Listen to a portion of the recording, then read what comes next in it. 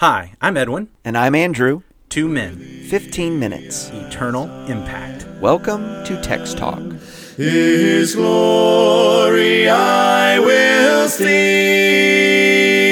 I will empty. Welcome to Text Talk, our ongoing conversation from Acts chapter 26. Edwin, how are you feeling today? Well, I'm doing mostly okay, but I've got issues. You want me to get into those right now, or you want to just move on to the text? I'm glad you asked. I'm feeling podcastic myself.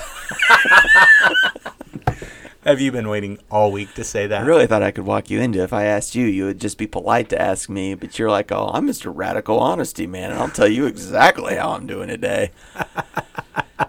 Hey, Edwin, what's our text for today? We're going to read Acts chapter 26, verses 9 through 11. Acts chapter 26, verses 9. How are you doing today, Andrew? I'm sorry. I'm so activity oriented. I'm not relational, and I don't think about you enough. But right now, we're going to read Acts chapter 26, verses 9 through 11. This is Paul preaching. I myself was convinced that I ought to do many things in opposing the name of Jesus of Nazareth, and I did so in Jerusalem. I not only locked up many of the saints in prison after receiving authority from the chief priests, but when they were put to death, I cast my vote against them. And I punished them often in all the synagogues and tried to make them blaspheme. And in raging fury against them, I persecuted them even to foreign cities. Persecution. Well, I tell you, here's the fellow who was the chief persecutor and the blasphemer. A chief of sinners, he will refer to himself in another passage in 1 Timothy chapter 1. I've said often, it's not easy being Paul, and for a variety of reasons. I think part of it is remembering I was the one who caused Christians to blaspheme, or I did my best to. Mm-hmm. And what does that imply? Well, as even he talks about here, horrible persecution, even to death. He was against them, people dying for the faith. And boy, it just raises the question, what if they tried to make me blaspheme? What if they tried to make you blaspheme? That's the thing that grabs my attention as I'm reading this. It's one thing to be taken up and arrested and thrown in prison and beaten and then executed just because, hey, we're going to do this. We don't like what you're doing. We're going to take immediate action. It's another thing to say that, no, we're going to take our time. And before we execute you, we're going to try to get you to recant. Mm-hmm. We're going to try to get you to curse your God. We're going to try to get you to deny Jesus Christ. And we're going to take our time with that. Yeah, there's going to be torture involved and terrible unpleasantness. And I think the rub, the challenge with all of that is you do have the power to make it stop. Just say the words that they want to hear. Mm-hmm. Blaspheme God, curse God, and die. Go ahead. Well, I was just going to say, and throughout history, people have developed some very creative ways to inflict pain and torment and torture. So it's... Yeah, it'll turn your stomach.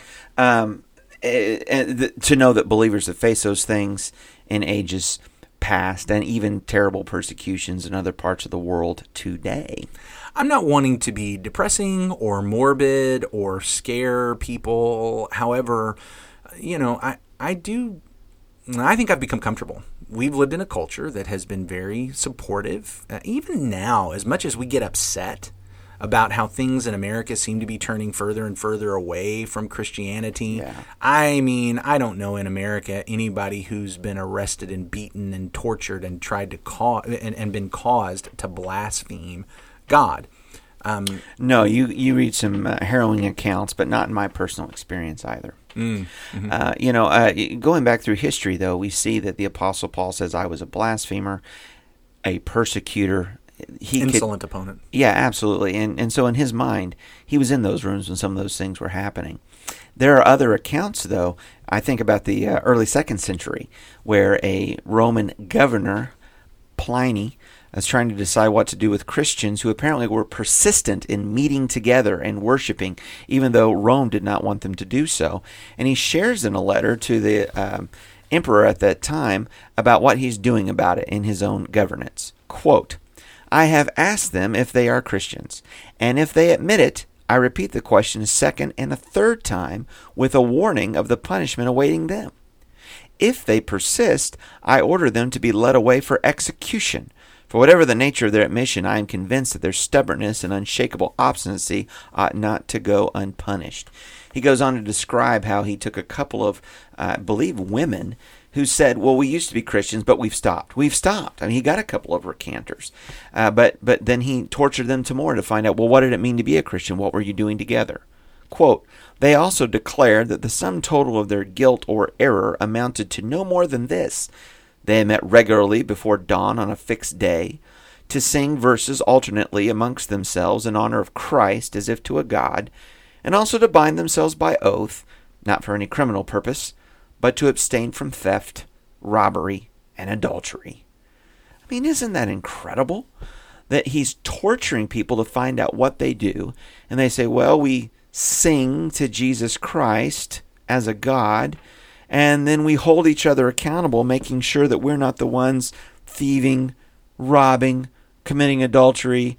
We commit ourselves to be law-abiding citizens and to do good things. And for this they were tortured. For this they were killed. It's incredible.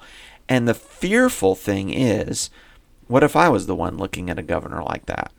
What if I was the one staring at Saul of Tarsus in the room and the chains were on me? What if I was being compelled to blaspheme? I don't want persecution to begin again. I certainly don't want torment and torture to become the norm again. I do think this, though. When I hear what early Christians went through, and of course it's not just early Christians. I mean, up for 1600 years, there were 1700 years, there were aspects of this kind of torment and torture going on. And sadly, it got to a point where some people who claimed to be Christian were even the ones who were perpetrating this kind of torment and torture for others who claimed to be Christian, but said, well, no, you're wrong on this. You're you know, we had that going back and forth. Inquisition, 30-Year War, all those kinds of things. Yeah. So this was happening. I mean, really, the norm for 1800 years, 1700 years was, you're faithful to the Lord, you might get persecuted. You're really likely to get persecuted. It's only been in the last 250 years here in America where, maybe 300 years, where that's kind of diminished. Taken on less overt and violent forms. Yes, very much. So, you know, here's the interesting thing. I'm afraid for myself that because we have gotten into a society that has been so positive and supportive, that there's almost this laxity that I have in my mind that God would never expect me to do something that would cause folks to hate me. God would never expect me to do something that would cause folks to be really mad at me. God would never expect me to do something that would make our society hate us and say all kinds of awful things about us. Mm-hmm. And yet that's actually been the norm for almost all of Christian existence until recently. And so I have to ask, where would I be if real persecution happened? So when the Lord talks about what it means to be a disciple, take up your cross daily and follow me. I mean, Ellen, what's the cross? Does that mean that in this world there's sicknesses?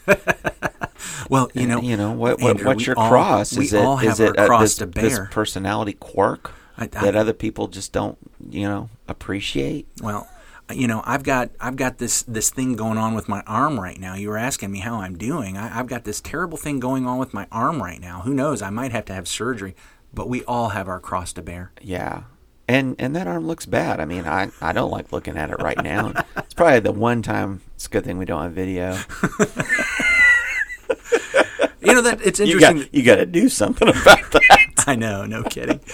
We have this idea that bearing the cross is just having a burden, but that's not it. Cross was an implement of death. When he says take up your cross, he's saying you pick up the thing that's going to kill you and you follow me to your death.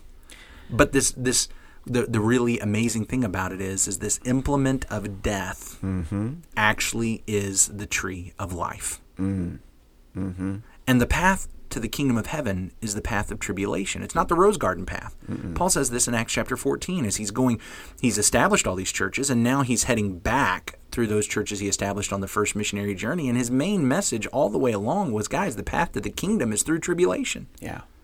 And I have to tell you that while there is glory there for those that are faithful and blessing, we also need to remember that persecution is one of the real tools in the devil's toolbox, who is also waging a war against the goodness of God and his people. And that goes back to ancient times. You can read in the book of Job in the first couple of chapters how so many terrible tragedies befall Job. And in back of that is basically the devil's thesis that if I bring enough hardship onto a person, a God-fearing person, I can bring that person to curse God, to curse God and die. And it's tools of hardship throughout. We've had a pandemic going on. Yeah. And one of the things that have happened during this pandemic is churches have been asked not to meet. And I know for a time we didn't meet. Yeah, that's right. In our assemblies, and we've done everything we can to try to get back into that going. And I think every congregation has its right and its opportunity to say that here's an extenuating circumstance by which we can't meet. But one of the things that does concern me that we have to make sure we're steering clear of is the argument that says, well, the reason we should not meet is because we'll look bad to the community. Mm-hmm. And if we don't meet, our community will say bad things about us and our community will not like us. It's one thing for an eldership to say, we believe that our members are a danger to one another right now, and so we're going to, under an extenuating circumstance, not meet. It's one thing to say that we believe we are a danger to the community, so we're for a season not going to meet. That's one thing. And so I'm not getting into the argument about whether or not churches were allowed to cancel their assemblies. But if the reason we're not going to meet is because a governor has said your church can't meet, and because the folks next door and down the street, if they see us meeting, are going to think ill of us and talk bad about us and call us names, let's remember what these folks went through. They were called names. They were called wicked, terrible, awful things. Why? Because we meet together and because we sing and we praise God and we put our faith in Him, and we're going to hold one another accountable to serve the Lord. You know, it may well be that over the next few months that there are some people, churches that are fined. Well, I mean, arrested. There are different rules coming out from different states, but yeah, there are particular states, and I think anyone that's been reading the news knows that California and Nevada would be at the top of those lists. I'm very thankful that here in our county and in our state, there's been some real recognition that churches, of the value of faith, the importance of worship and hope the for essential everyone, nature, that it is essential, and it truly is. Yeah. And not every state's like that. And so, you know, my heart and my prayer is for great courage for the Christians in those places, because it really might mean being fined. It really might mean that the preacher is going to get litigated, and other type of hardship from the state for meeting to worship. And I do not want to act like what we just described there is the same thing that Paul went through. It's not. It's not even close yet. But who knows where things are going to get. I'm just asking, boy, I have to back up and think. As I said, I get lax, I get comfortable, and I start to say to myself, well, God would never expect us to do this. He would never expect us to do something that everyone around us would hate us for. Yeah. He would never expect us to do something that everyone around us would mock us, belittle us, maybe even want to arrest us or fine us for. And yet, that is exactly how Christianity started. That is really how it happened for centuries. Most always. And I have to ask, what if it happens to me? Am I going to be ready to stand up and take it? And are we as brethren going to be ready to stand up and support one another, continue proclaiming the gospel, continue worshiping and honoring God no matter what comes against us? It scares me. I don't like talking about this. This is now one of my least favorite episodes, but it's something that we've got, I have to think about. I've got to be prepared for. Well, it's compelling and it's timely, and we want to be faithful no matter what the temptation or the trial may be. And so we ought to have a prayer about that. Of course, we want to hear from you. Send us your emails, texttalk@christiansmeethere.org, and anyone, why don't you lead us in prayer? Holy God, you who are powerful beyond our imagination, we know that there are folks who wish we would blaspheme, who wish we would curse you, your Son, and your Spirit, that we would deny you, that we would reject you, that we would simply stop proclaiming your gospel, that we would stop letting folks know about the light and exposing the darkness that is in the world around us.